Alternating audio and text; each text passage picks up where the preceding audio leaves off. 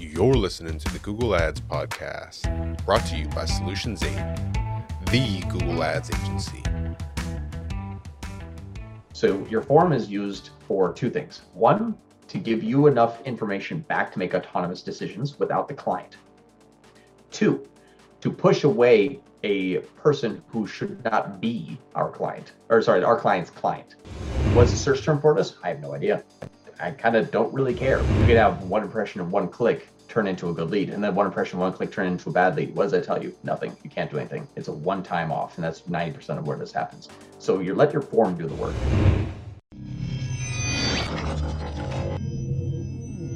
Let's see. What are some lead form best practices? Good, like cool. Yes, let's do it. All right, hop back in here. So this is going to give anybody that actually owns a business heart palpitations by asking them to do it this way. We purposely kept adding to this to the point where it actually now didn't really even make sense anymore. Our form is fairly large. It's very large. They can't even fill out the form if they don't know the width, height, and length of their building that they want to build. Like, that's pretty crazy. It's like, hey, I'm looking for a new car. What color? It doesn't matter what color. Oh, sorry, can't buy a new car. Like, that's what we're doing. Like, we're asking, what is the color of the car you want to buy? I think I like red. Oh, we don't have red. Bye. Like, we're getting that bottom of the funnel right now. And then even, how did you hear about us? Like, we're making sure this is actually where these people are coming from. That's why I was okay capturing breaks. It's like, I did an internet search. Like, it's pretty cool. Another one that I'm going to share with you all, this one here, the other company that we're running lead generation, it's V5. Do I have V5? Let me just grab it real quick. Sorry, everyone. Give me one moment. Please hold. Hey, John, while you're searching for it, maybe you can talk about the Solutions 8 form also, because we have one. So when somebody wants to become a client or request some information, they have to fill out a form. And one of the questions in there is also, where do you hear from us? Mm-hmm. Right? Yep, that's a really, really good example. We'll go to that right after this one too. And we don't have to block it out. Hey, look at that. Perfect. Look at you. I'm not a content creator, so I forget these things. So thank you for that. Let me just get here we go. So this is our main form that we use for lead generation in this company here. There's 1, 2, 3, 4, 5, 6, 7, 8, 9, 10, 11 areas to complete. And the reason why this is important is because anybody know what this is? Select the SLAs you currently utilize, 24 by 7 by 4, 8 by 5 by NBD. I guess no big deal. Maybe. I don't know what that means. I don't know what it means either. Perfect. I don't know. Like, that's pretty much what I would type in.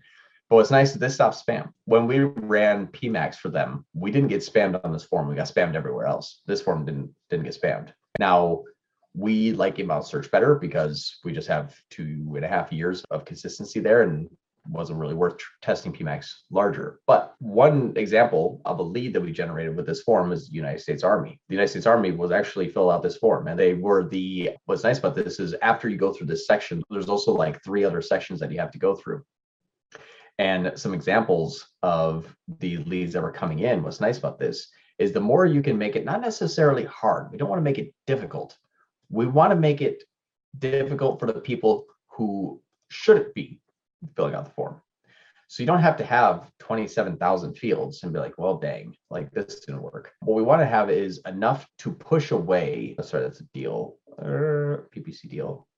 This field here, I don't know if we can do this everywhere, but this field, if it's at a Gmail account, we'll ask them for a different email address. You cannot fill out this form on a Gmail account. It's kind of cool. So unless you have a business account, you can't fill out our form. That's okay. So we know his name is Bart, matches up to the email. What's Bart's job title? Well, he's the Environmental Solutions Manager. Excellent. We have his last name. These not in order. And then what's the message required? Like, this is a message. I have 2 X-rated machines in Austin. Can you help recycle, dispose of these things? This company, right, that I'm marketing for inside of this client, it does a imaging, repair, and medical equipment services. So that's kind of the keywords that we're going after. So let's see what they searched. Fixed medical equipment. Perfect. So probably a wrong type of lead, but I can see exactly right off the bat, this person wasn't good. This is not the right type of lead that we're generating. I don't even need to talk to the client, but I know that this is in lead stage. They haven't started working with them yet because this lead probably just came in. When this just come in? Yesterday. So this one probably will be moved to a disapproval, but all of this stuff has to be up to speed. And if it's not, I almost don't necessarily want to even work with the client, because right here, imagine all of the stuff you could do with this. I know that I can call the client right now and be like, hey, Quest Resource Management, probably bad lead, right? Yep. what PPC agency would do that? Usually PPC agencies like, well, if you look at the CPA, it's low. And the client's like, yeah, but these leads are junk. Cool. Like that's never a good solution. So your form is used for two things. One, to give you enough information back to make autonomous decisions without the client. Two, to push away a person who should not be our client's client. I was going to go through this outside of PMAX. Again, this is not talking about PMAX. PMAX is a whole other situation that we won't discuss today. Let's just talk about video and search and that kind of stuff. Let's talk about non-spammy channels here for a moment. When you have a real person with some intent filling out these forms, you want to put barriers to entry that are not impossible for them to get through, appropriate for them to get through, but appropriate for us to see autonomously if it's a good lead or not, and enough for us to make decisions, but also have our clients make decisions. This is not a glitch. I'm interrupting because I need to remind you that I'm always looking for people to join our team. So if you're passionate about Google Ads and you want to work with the best Google Ads agency on the planet, please go to solate.com/apply. Speaking of working with the best Google Ads agency on the planet, if you're having trouble with Google Ads and you want professional help, that's what we do. You can go to solate.com, that's SOL8.com, to apply for your free, no obligation action plan. And if I've given you any level of value at all, maybe think about giving me a thumbs up and subscribing to our channel. That's how we juice the YouTube algorithm so they actually know that I know what I'm talking about. If you have questions, comments, concerns, or confessions, hit me below in the comments. And now, back to your regularly scheduled program. So it looked like it went through, it wasn't a bad lead. It was actually quoted and then lost. So this is 12 days old. We cover 11 countries in the western slope of Colorado, and I'm needing a company to do a full inventory, maintenance, and calibration. Awesome. Perfect. Exactly what I want. Chief Operating Officer, Access Health System. Yes, we love preventative maintenance, and we do perfectly. Now they lost the deal because they got outbid, but I love these. Now, where did this person come from? Fixed medical equipment. Same keyword that brought me the junk, same keyword that brings me the good. What's the search term for this? I have no idea. I kind of don't really care. A lot of times these are so inaccurate, not inaccurate, but so wide variety. You could have one impression and one click turn into a good lead, and then one impression, one click turn into a bad lead. What does that tell you? Nothing. You can't do anything. It's a one-time off, and that's 90% of where this happens. So you let your form do the work. Your form is going to be what is going to be your saving grace. It is going to give you also a very defensible position to the client.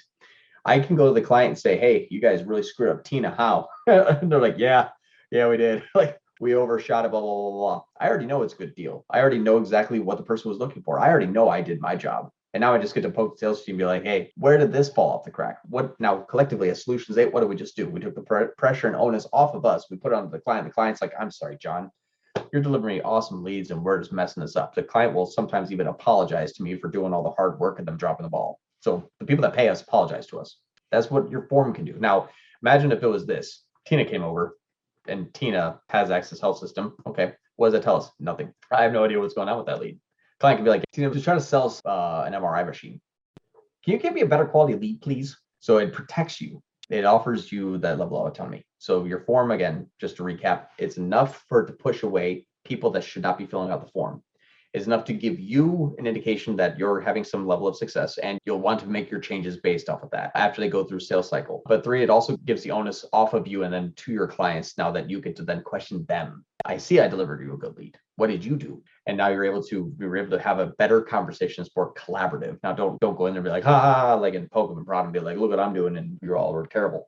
But it's a good way for you to work collaboratively. You say, okay, step 1, deliver us quality leads. That's done. Step 2, now what? And you don't even have to go into that area, but it just leaves you that opportunity to come up and brainstorm with ideas with the client. That's how important your form is. Any questions so far? No, but we do have a comment from Saptak, and he says that SLA stands for Service Level Agreement, the turnaround time agreed upon initially. So there you go. Thank you, Saptak.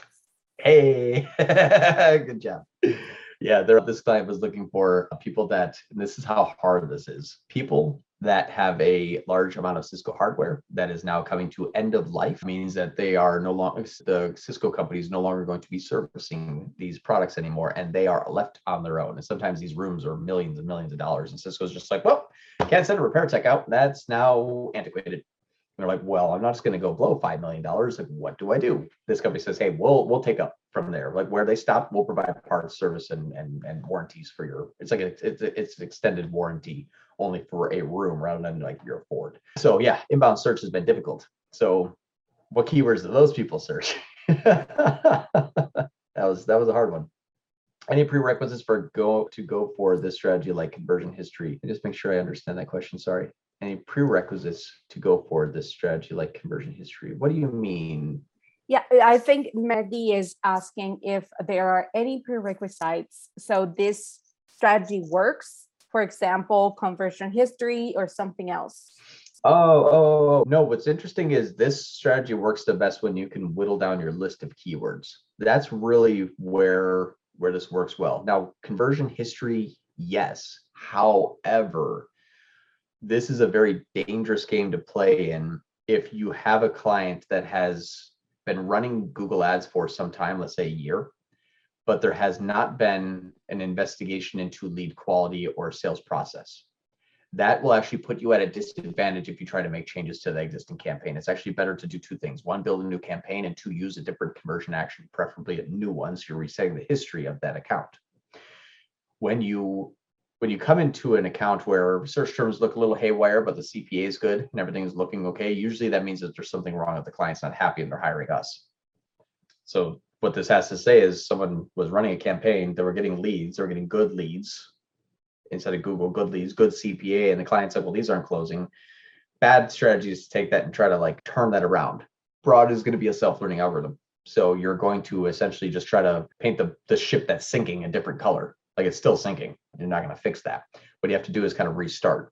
But you want to restart with the mindset of, I'm only going to make changes when I see good or bad actual leads being generated that have sale data tied to it. And you can only really get that from the client. When I was on that conversation with that other company that sells the buildings, after I cranked this thing up, I still don't see conversions. But he's like, everyone knows the change. We're like, what did you guys do last 10 days? This is awesome. Lead flow increased by 30%. I'm like, cool. I now know that it is working well. It doesn't even need to see conversions. That's how scary this is. But it works well.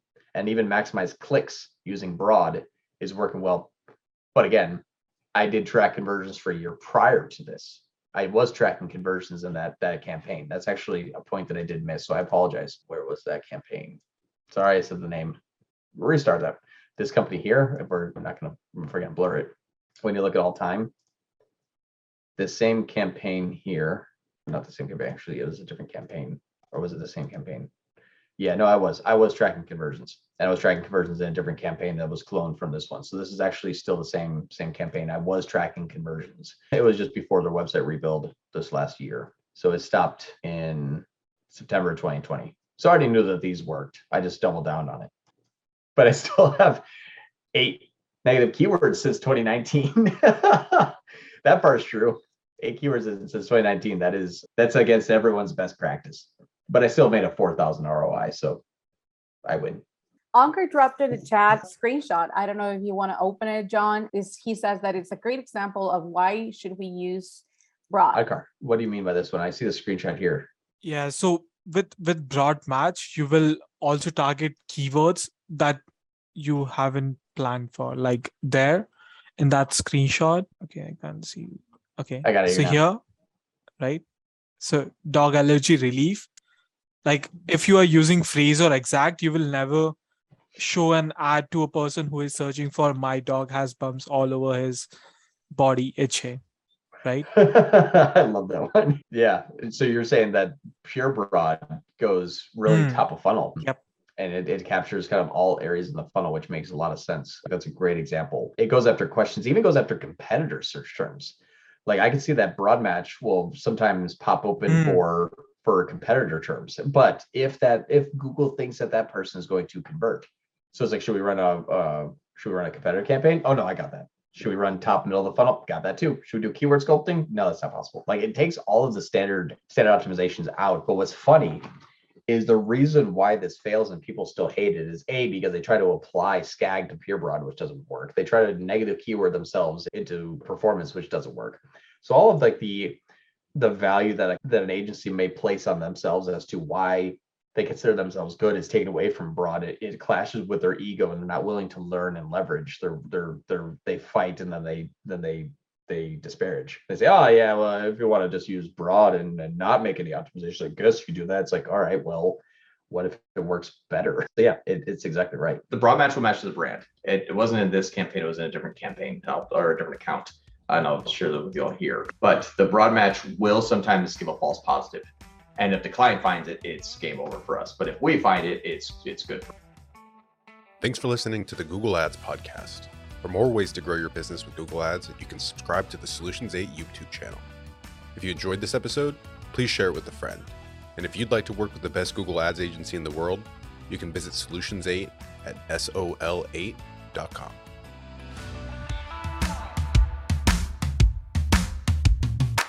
Costum here. If you're running Google Ads, even if your campaigns are successful, my years of experience have taught me that there are almost always enormous improvement opportunities. Now, what if the best Google Ads agency in the world was willing to review your Google Ads campaigns for free and provide you with a comprehensive action plan, no cost or obligation? Notice, I didn't say audit or evaluation. I said action plan. A bullet point by bullet point breakdown of exactly what needs to be done to improve your Google Ads campaigns. Yours to keep, no cost or obligation. Head over to sol8.com to get a free Google Ads action plan customized for your business. No strings attached. That's sol8.com. SOL, the number 8.com.